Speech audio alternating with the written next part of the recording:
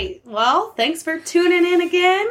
This is Weird Mythic Podcast, and we're excited to be here. I'm Naomi. I'm Serena. Here we are. Let's get started. Episode 6. Crazy. Episode 6. We had a lot of fun with the last couple episodes, so yeah. Let's hope this one's just as good. I had issues with it. I actually accidentally deleted half of my stuff the other day, Oh, no. and that's why I was struggling to get it back. It's because you were cursed. I guess so. And today we're talking about curses. Yes, today we are talking about curses. Curse versus coincidence. Yeah. Let's say that. Yeah, I agree with that statement, because when you're trying to look into the curses that you're, like, heard of going around, and then you're looking into it, and you're like, well, this just happened to a few people. Yeah. So we'll definitely get more into that. But it's still weird. It's still on brand for us. So. Yeah, it's weird, exactly. Yeah, so I think after each one, we'll go ahead and just decide if we think it's a curse or a coincidence. I like it, yeah. And you guys definitely send us your,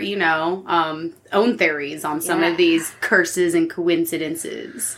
All right, let's jump in, man. All right, so I'm going to start talking about the Hope Diamond. It's actually, I've heard of it only a couple times, mainly from my mom. So thanks, Mom, for, putting that out there. Shout out. All right, so the Hope Diamond. The first known ownership of it came out in 1666 by a man named Jean Tavernier. Well, that's already bad numerology. I know, right? So I'm going to put this in quotes, even though you guys can't see it, but quotes over bought the diamond in India, okay? This place in India that he got it from is known to have some of the world's most prettiest diamonds and gems. So, yeah, so he got it from India, and he brought it back to France in 1668 and gave it to King Louis XIV. I hope it's 14. Cat. I know. So King Louis XIV, he had it in 1668, but he had it resized and made into a pin.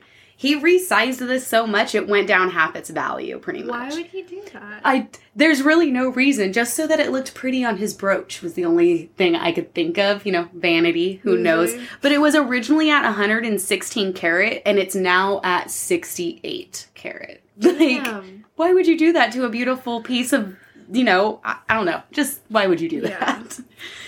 And then in 1791, during the French Revolution, the Hope Diamond was actually stolen from France.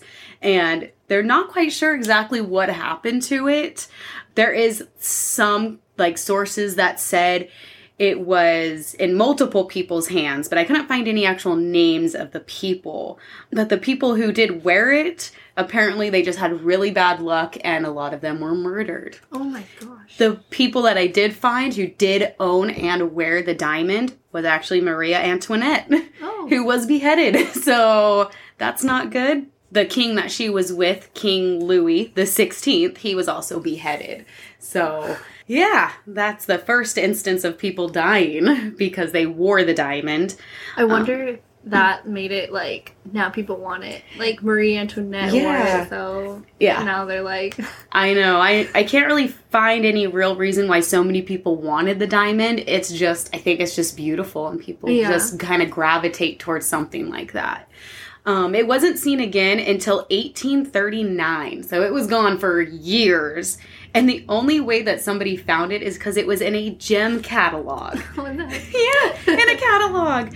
And the catalog was owned by, and the diamond was owned by a man named Henry Philip Hope. Hence the name, the Hope Diamond. So after it was seen in this catalog, Henry Hope still had it. It was stolen, but he owned it, so nobody tried to take it from him, I guess, which I guess is a good thing, but I figured the French government or whoever would probably try to get it at some point, but I didn't find any records of that happening. Huh. So after Henry had passed, it went along to one of his nephews, who then gave it to his grandkid. So Henry's nephew's grandkid, Lord Francis Hope, became the next owner in 1894. He was married to this singer named May Yohe, and although he had no money, at all. He was a Lord Francis Hope, but he gambled away all his money. So he mainly just had this diamond, was his only source of his asset. Anything. His only asset. Thank you. His asset. Yeah. So he was married to this singer, And even though he had no money, he didn't show it. He always spent as much as he could. He started gambling. He started borrowing money, which just put him into even more debt. And yeah, he just didn't care. And he just had this diamond. He just hoarding it pretty much. His wife eventually divorced him and actually left him for a U.S. military man in 1900. He then sold the diamond in 1901, and then he passed away 40 years later without a penny to his name.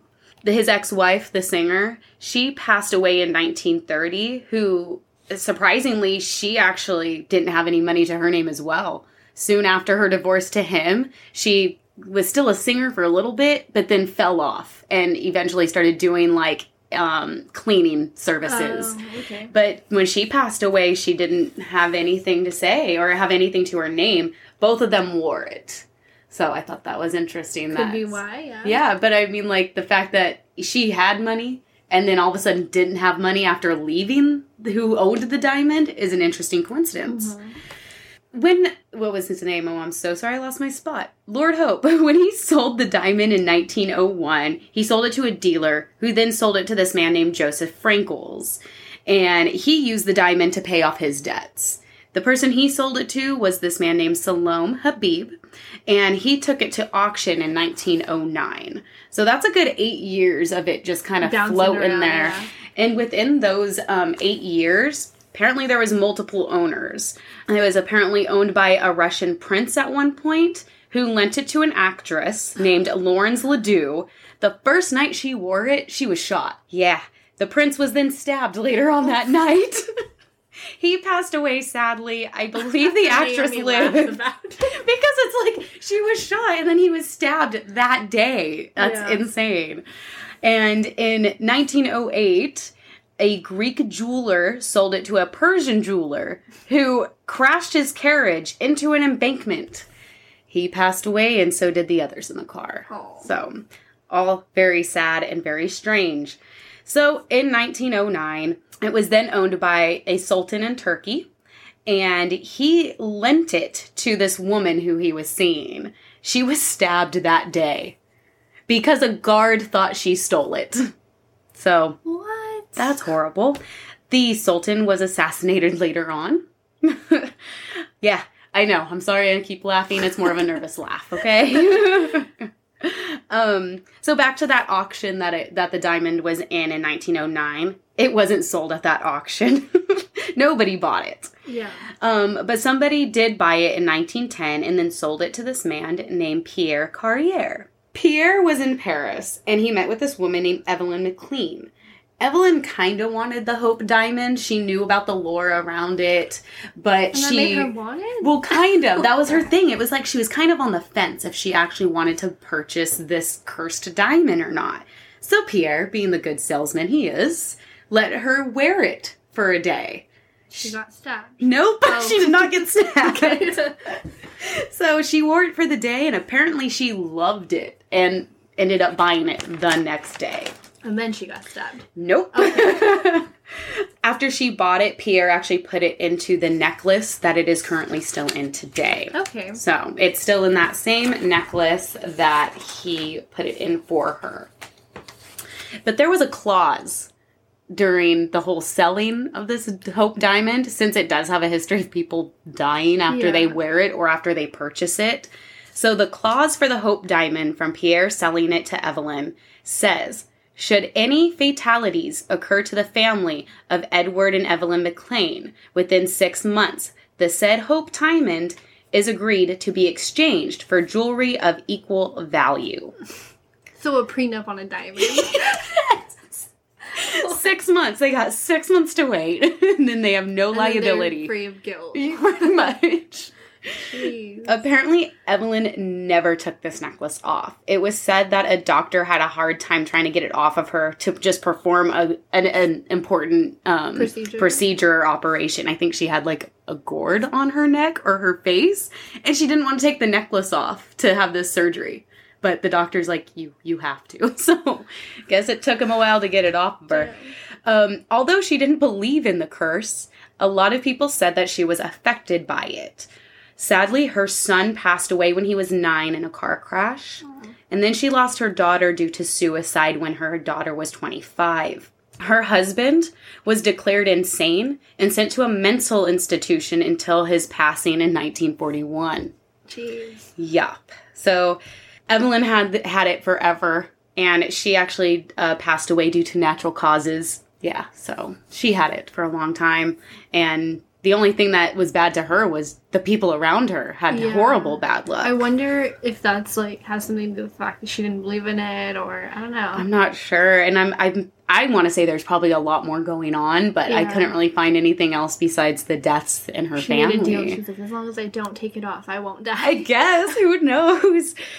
But when she passed, she had nothing to her name as well. Oh, gosh. And so the few people in the family that it was supposed to be passed down to didn't want the gem, and they sold it to pay off her debts in her estate. So it was purchased by a company owned by a man named Harry Winston.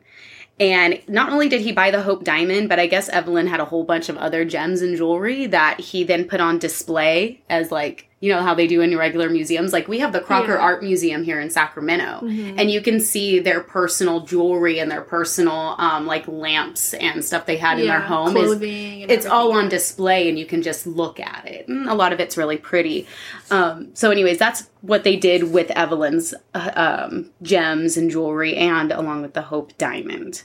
It was in a showcase for over 10 years. And then it was donated to the Smithsonian in 1958. Huh. And that is where it is today. Okay.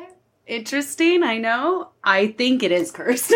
I'm just going to put it out there. I think cursed, too. Very much so. Anything that just the money aspect of it. Everybody who owned it for a certain amount of time, when they passed away, they had no money to their name. Yep. And then just the few people that just happened to wear it were stabbed. If that has something to do with in the beginning when the guy, like, cut it in half type of thing. Now they're like, okay, now the diamond creates all your belongings and assets to be cut in half. Exactly. So I kind of just wanted to go over a couple other things with the Hope Diamond, just to let everyone know how many owners it had. Like, I'm counting already up to 10 different owners. All of them passed away without any money, and I think that's insane. So the original guy that owned it, though, I kind of wanted to throw this out there, the Jean-Baptiste Tavernier. There's 2 stories of how he passed away. The first one is, he sold it to the king, and he lived a long, happy life and passed away at the age of 84. Okay. The other one is that after he sold it, he was attacked by wild dogs and mauled to death. So, just wanted to throw that out there as well. So, yeah, that is the Hope Diamond. What do you think? I think cursed. Cursed? Yeah. Verdict is in. We think it's cursed. So, we would like to know what you guys think next. Did you want to get into yours, or do you want me to do mine next? My other one. I'll do one. Okay. I'll do one. I'll do the, this is the curse of James Dean's Little Bastard. Little Bastard? It's not a person, it's a car. Thank you. I was like, wait a second. Yeah, so if you're not familiar with James Dean, he was an American actor. His career was between 1950 and 1955. He was born in 1931. In 1954, he developed an interest in motorsport. So he wanted to, like, race cars. Mm-hmm. And he purchased a 1995 Porsche 550 Spider. Okay. I don't know why that was so hard for me to get Spider. out. Yes. And he nicknamed the Porsche Little Bastard. That's actually kind of fun. Yeah. And he was in a car accident on September 30th, 1955, and he did pass away. He was on his way to a race meeting. Oh, okay. Yeah. To race Little Bastard. Yes, and he passed away in the car. Damn. So, the car was then sold on and would continue to cause carnage. Continue. Yeah, even if it was just parts of the car. So, Dr. William Estridge bought the Porsche from a salvage yard in Burbank. He started to strip it for parts. He installed the engine into his Lotus race car. So he also raced cars. And then he loaned the transmission and the suspension to a fellow doctor and racer, Dr. Troy McHenry. Okay. So 2 people have pieces to this car. Yes. And they were both racing in the 1956 Pomona Sports Race. Mm-hmm. And Estridge, he crashed the Lotus and he was okay. He survived. Okay. He did have injuries, but he survived. In that same race, McHenry hit a tree, and he was killed almost instantly. Oh my gosh. So he had the parts in his car, and he was killed instantly. And the curse of the little bastard gained strength. So the Porsche carried on. Shortly after the crash, publicity monger and self-proclaimed king of customs, George Barris, bought the Spider, promising to rebuild it. At one point, he was going to get it serviced. It slipped off of the trailer and broke the mechanic's leg. Oh my gosh. Yeah. The mechanic didn't even own anything. Exactly. He was just around it. Wow. They found the frame to be beyond repair, so at this point, it's not gonna, it can't be fixed. He chose to capitalize on the car's notoriety, so now he's like, I'm gonna use this car. Right. And from 1957 to 1959, the Porsche went on a tour of car shows, bowling alleys, and cinemas, and basically within that time, it was just being, loaded all around all these different car shows, and people could go and see it. In March 1959, it was in storage in Fresno. Okay. And the car mysteriously caught fire. Like, nobody knows how. Just combusted, I guess. And it actually suffered little damage. It had 2 melted tires and singed paint. That was it. That was it? That was it. Oh, wow. I mean, they obviously built cars a little different back then. But like, yeah. Come on. And also, the fire didn't spread to the other vehicles that were in that same storage. Weird. It was the only one that was affected. That's so strange. Yeah. Yeah. And then, meanwhile, Barris had sold a pair of tires from the Porsche. And while the new owner was driving, the tires both blew out at the same time, causing the driver to veer off the road. I think he survived, though. Okay. But bad luck. But still. Yeah. The car is said to have fallen from its display while on show in Sacramento, breaking the hip of a bystander. He's just hanging out. Yeah. We have car shows all the time over here. Like, come on. He was there to see it, and it just fell on him. Just fell. And broke his hip. Jesus. Yeah. It fell and killed George Barkis, the driver who transported it to a road safety expo at one point. The car is rumored to have disappeared from a sealed boxcar in 1960 while en route from Miami to Los Angeles. And yeah, the whereabouts still remain unknown. What? Yeah, we don't know where the car is. Oh my gosh. And yeah, despite there being like $1 million reward. So still, and that was since when? 1960. Nobody has any idea where this car is. No. I don't believe. Somebody's got to know where it is. They ain't saying shit. That's hilarious. Isn't that crazy? Wow. Yeah. Okay. That was my small little one, but what do you think? Curse or coincidence? I almost want to say it's a curse. I want to say it's a curse too. I because, do. I think mean, that's too many coincidences. Exactly. At what point does a coincidence become Exactly. But I feel like just the fact that the people around it are now being affected, to me, that makes it seem like, or those people are just extremely unlucky and like wrong place, wrong time. Yeah. Wow. Interesting. Yeah. I don't know. But I think it's even more strange that nobody knows where the car is. Yeah. And it just disappeared. I'm like, that guy had to have had something to do with it. He had to. He sold it or something. I don't know. Something. Or it's I don't magical know. car that Magical car. went back to hell. I think, if anything, somebody who somehow got the car and just like has it in their garage somewhere. Yeah. And just leaving it there. I want to know how they are though. Because if it's cursed, then how are they? Right. Oh, I don't know. Yeah. That's That's interesting though. But I'm in agreement with you. Yeah. It's a curse. Yeah. All right. All right, What man. do we got next? I have another diamond, actually. Yeah, but this one, and I'm so sorry if I mispronounced this name of the diamond, it's Koh-i-Noor diamond, and it's spelled Kohinnoor. So, Koh-i-Noor. Sorry if I mispronounce it again. This is another diamond that originated in India, so just keep that in mind that now both the diamonds I'm talking about did come from the same area, and this is another instance of it being quote-unquote bought. But I'm always going to say that these things are stolen. That has to be where it starts, like where it originates. Like if you're going to steal something that the earth has made, I feel like that's I don't know.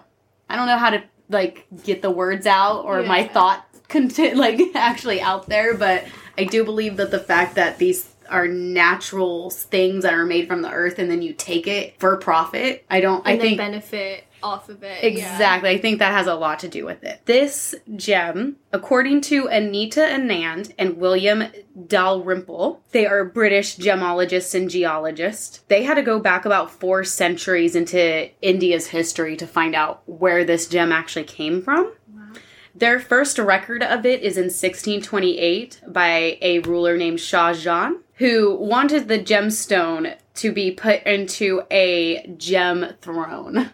So, and it took 7 years for him to make this throne. And this gem was pretty much the centerpiece. It was on top of the head of the peacock that was like pretty much right behind his head when he would sit on this throne. But in 1739, and this is in India, by the way. So in 1739, the throne was invaded by Persia, and a man named Nadir, he really wanted this diamond, and he was able to get it. And he wore it as an armband. So it went from India to Afghanistan. And it was in Afghanistan for about 70 years, I believe. And during that 70 years, it went from ruler to ruler, high people to high people.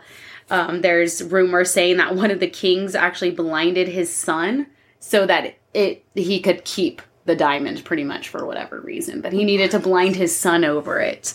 And there's another story, and it's very strange because I'm rewatching Game of Thrones, and if you've seen it, there's that part where Khal Drogo takes that melted gold and puts it over the wannabe King Dragon's head. That fucking happened. In real life, you guys, this fucking happened. I read it in multiple sources, okay? So one of the rulers did that to somebody else who had the gem so he could get it. Poured molten gold over his head so that he could get it. So freaking crazy. The diamond did end up going back to India in the 1800s, and it was then in the hands of a Sikh ruler in 1813, and he went by the name as Ranjit Singh. However, he then passed away in 1839, and it went to about 4 different kings for the next 4 years, passing through this person to this person. Whoever's supposed to be next in line got this gem, and it eventually landed into the hands of a child king named Duleep Singh. He was 10 years old. Yeah, 10-year-old king. He gave it to the British government in 1849. But we got to remember that during this time, the British government was coming in to colonize India. So I don't believe he gave it away willingly at all. I think this was more of something that the British just wanted. So it eventually went back to Britain and then was worn by a bunch of queens. And that was pretty much it, okay? So the whole lore and curse behind this diamond is that it's bad luck for men. Because all of the rulers that had it before it went to, like, Queen Victoria in France, everybody passed away or was murdered. 13th century, apparently, because I know that I just said that the gemologist said that the first time they had it recorded was in 1628. I was able to find one or two sources that said they had documentation that it was in the hands of a king who ruled Delhi, and that was in 1526. And that's kind of where it got a little, like, sticky for where it actually ended up after that. And that's when it came back in 1739. And then all the men between then and 1849, like I said, were all murdered and passed away. But then as soon as it got to the hands of the queens, they were fine. Nothing else happened. It was all okay. It was even, like, used to get somebody out of prison who had it, like, stored in their prison cell at one point. And then that guy died too, and the guy he gave it to passed on also. So, yeah, I just thought it was interesting that for centuries that the men who, like, killed each other over this diamond, and then as soon as it gets to France and Queen Victoria had it, and then it went to Queen Alexandra, and then Queen Mary in 1937. It was then placed on top of the coffin of the Queen Mother, and I'm sorry, I'm not really up to date on exactly how the queens and Queen Mothers work, but the Queen Mother as I said, in 1937 was the last person to wear it. and it is now on display in the Tower of London. I'm not quite sure if that's just a curse or if men were just mean back in the day and killed each other over it.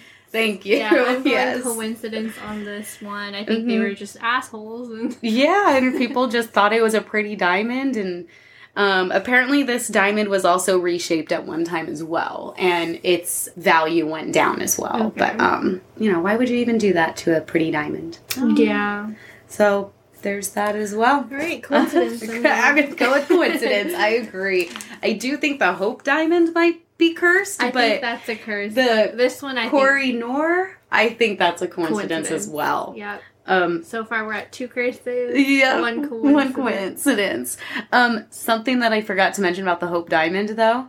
So the last person to take it to the Smithsonian, it was actually sent through the U.S. mail.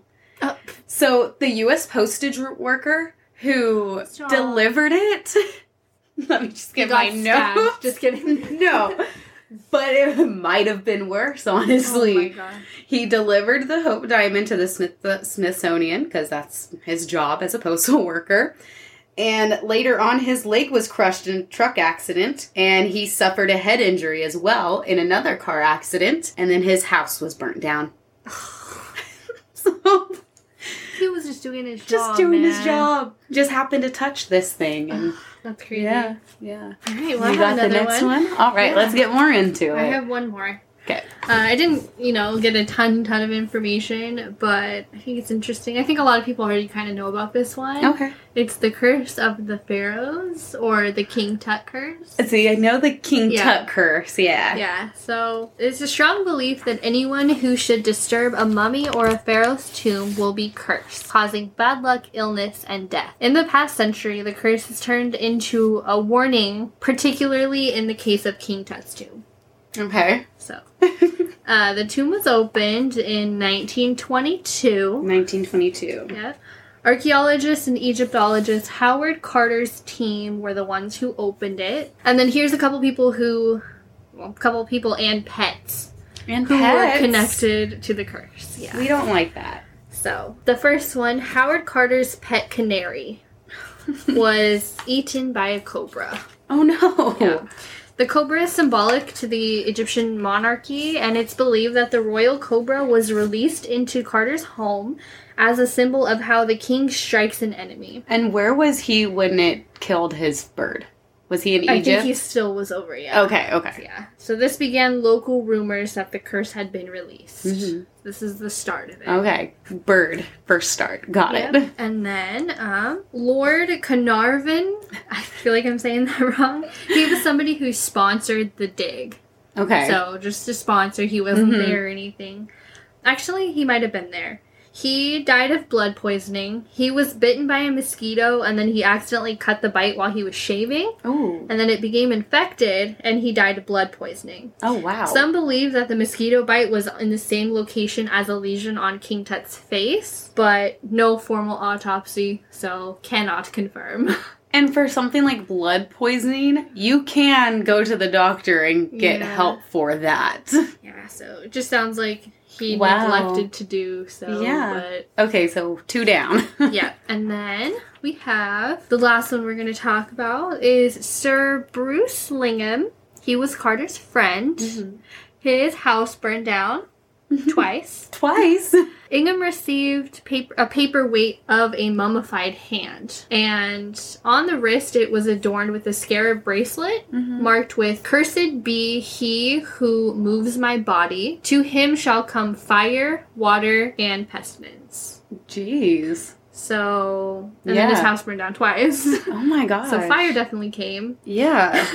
No one has an explanation for this other than bad luck. I mean, I think all of these could be chalked up to, that's some really bad luck. Yeah, but Carter himself, he did not believe in the curse. Out of the 58 people who were present when the sarcophagus was opened, only 8 died within a 12-year period. I feel like that's still kind of a lot, though. I still feel like that's a lot. But maybe not. I don't know. I don't know. That seems like a lot of people who happen to be involved with the, the excavation of the tomb. Exactly. Yeah. And then scientists noted that the tomb may have been filled with deadly fungus that had grown over the centuries and then was released into the air when the tomb was opened. Mm-hmm. They did do an air quality test. There were high levels of ammonia, formaldehyde, and hydrogen sulfide, but nothing that would have been, detectable, they said. Mm-hmm. So, also cannot confirm. Interesting. Yeah. I want to say it's a curse, though.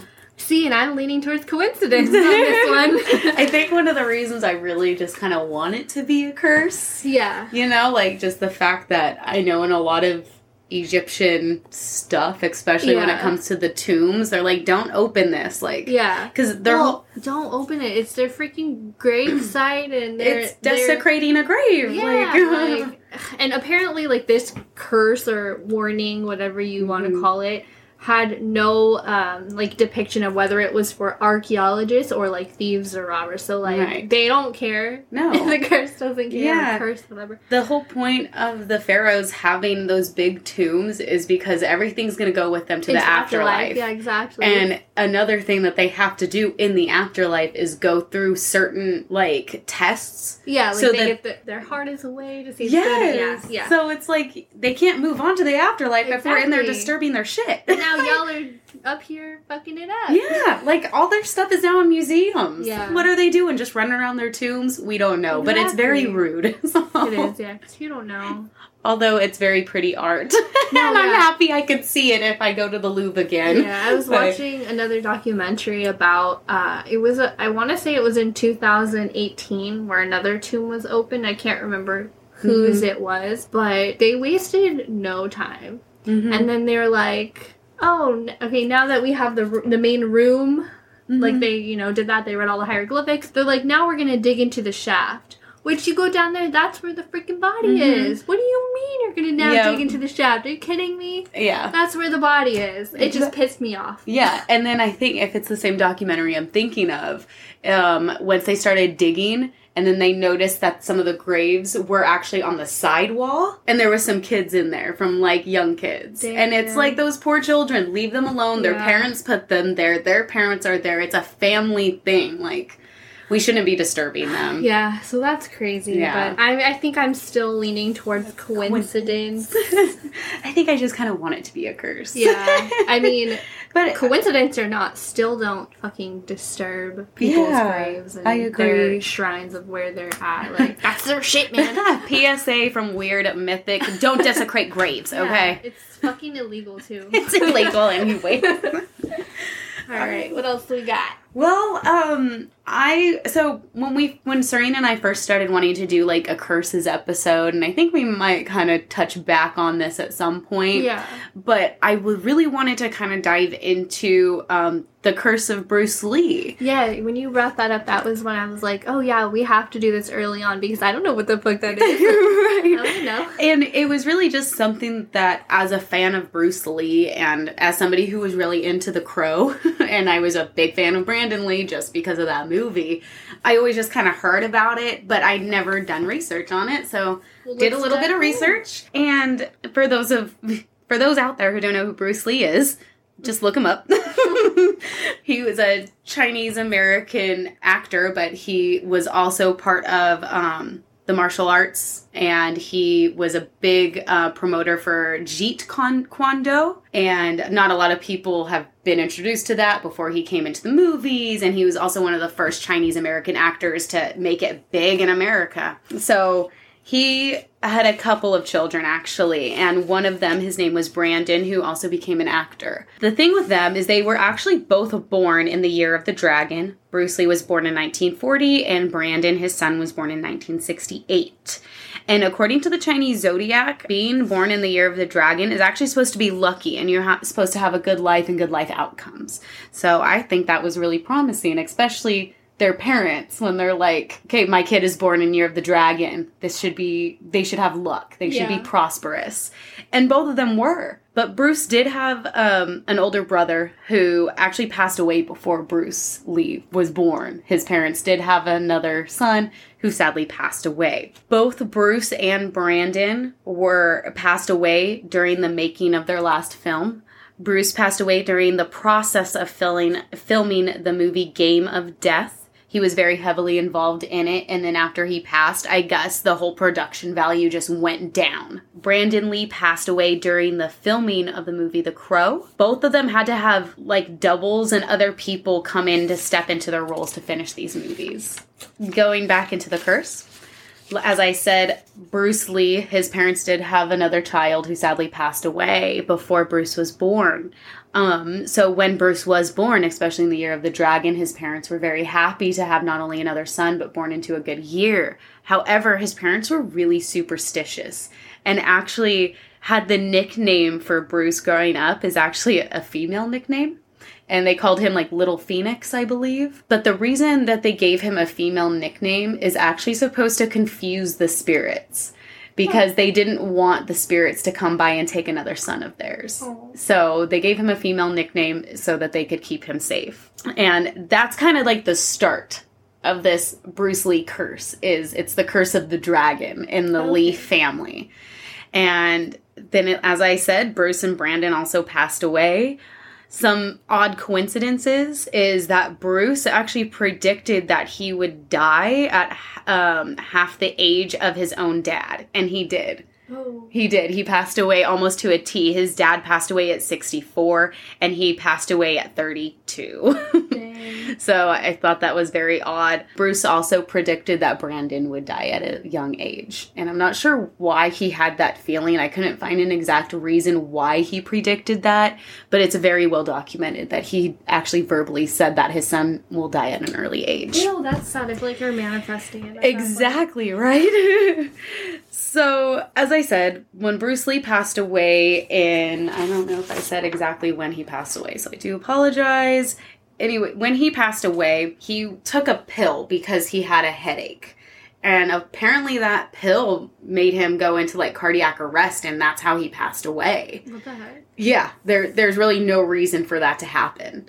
There's rumors that I think it's the Triads, who are a gang in China, apparently poisoned him. So that's one of the rumors. And then the other rumor is just that it was an odd thing for him to die because he was very much in shape. He had no other ailments and just passed away from taking a headache pill. So sadly, that's how he passed. His son Brandon, if you don't know the story, he was shot during the filming of one of the scenes in The Crow. This was supposed to be a blank. Obviously, because it's a movie set. Yeah. There was a live bullet in this prop gun. Should never, ever have happened. So, that is just odd. Both of them... So, it's probably on freaking camera. Somewhere. Yep. Somewhere so on sad. Camera. And everyone was there. Not to mention the other actor who pulled the trigger. How much that has to hurt him. Because, I mean, like... He killed the guy. He didn't do anything. Yeah. He's acting, and it's supposed to be a prop gun. And... Oh, my God. So, they both passed away during their last movie. They were both born in the Year of the Dragon. Both of them passed away at an early age, and there was no reason for either of them to pass. I'm thinking it is more of a coincidence than a curse. Yeah. Considering that Bruce does have other children. Brandon has siblings, a brother and a sister who are still alive and well today. So... Very interesting. Yeah, I think coincidence. I think a very sad coincidence. Yeah. A very sad coincidence.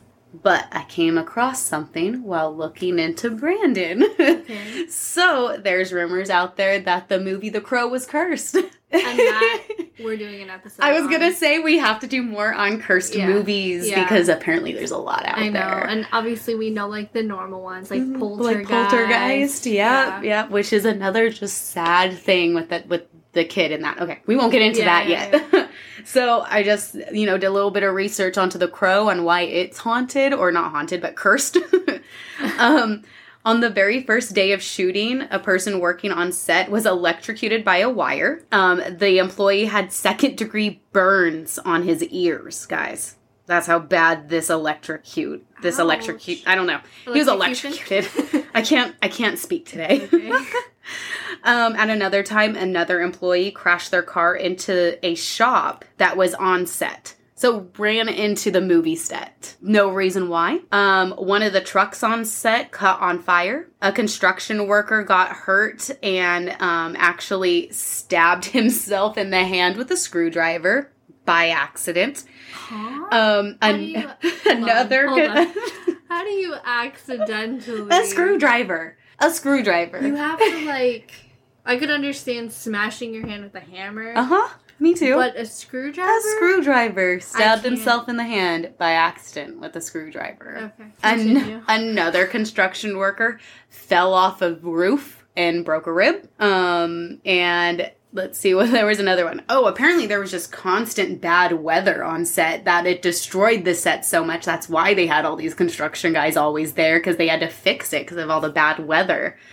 And one of the other things that happened was a publicist was in a car accident on their way to the set. Dang. So, and then, of course, Brandon Lee passing away. So, whoa. I want to say the movie's more cursed than the Lee family curse. I was going to say, I feel like it's the movie. So, yeah, both really sad. Brandon and Bruce passed away way too early, not only in their careers, but in life alone. So, very sad, but that's crazy. Those are my curses. All right, well, dang. Interesting. Well, we would like to know what you guys think. Really would like to know what you guys think. Curse or coincidence or your own theories. Coincidence. Did I miss something? I mean, if there's anything I missed, because some of those diamonds, oh my gosh. Yeah, they went through so many people. So many people. And then this person had it, passed away. Went to this person, and then they passed away. And then the next person got stabbed or was shot or just beheaded. I swear they all got stabbed. They all got stabbed, I know. That's why I was like, they got stabbed. Yeah, exactly. Or in Marie Antoinette's case, she was beheaded. Yeah. That's insane. So... Well, I also just want to say thank you, Serena, for coming over to my house. Of course. Thanks for having me, man. Thank you for letting me meet your cat. Yeah, of course. I know. Little fat Louie. Louie is fat. He's an 18-pound cat, guys. He's so cute. He has a little... Okay, you think he's going to be masculine and have this, I don't know. Gruff. Yeah, rough meow, but he goes, meow. I don't know, and he's not as soft as your kitty, though. My cat feels like a chinchilla. She's so soft. She's all tiny and soft. She's little, and then they both have crooked tails. Yeah, it's great. Both of our cats have crooked tails, yes. Yeah. All right, well, thanks, guys. We have social media. Where can you find us? You could find us on Instagram at Weird Mythic Podcast, all one word. And we are also on Facebook.com/WeirdMythic.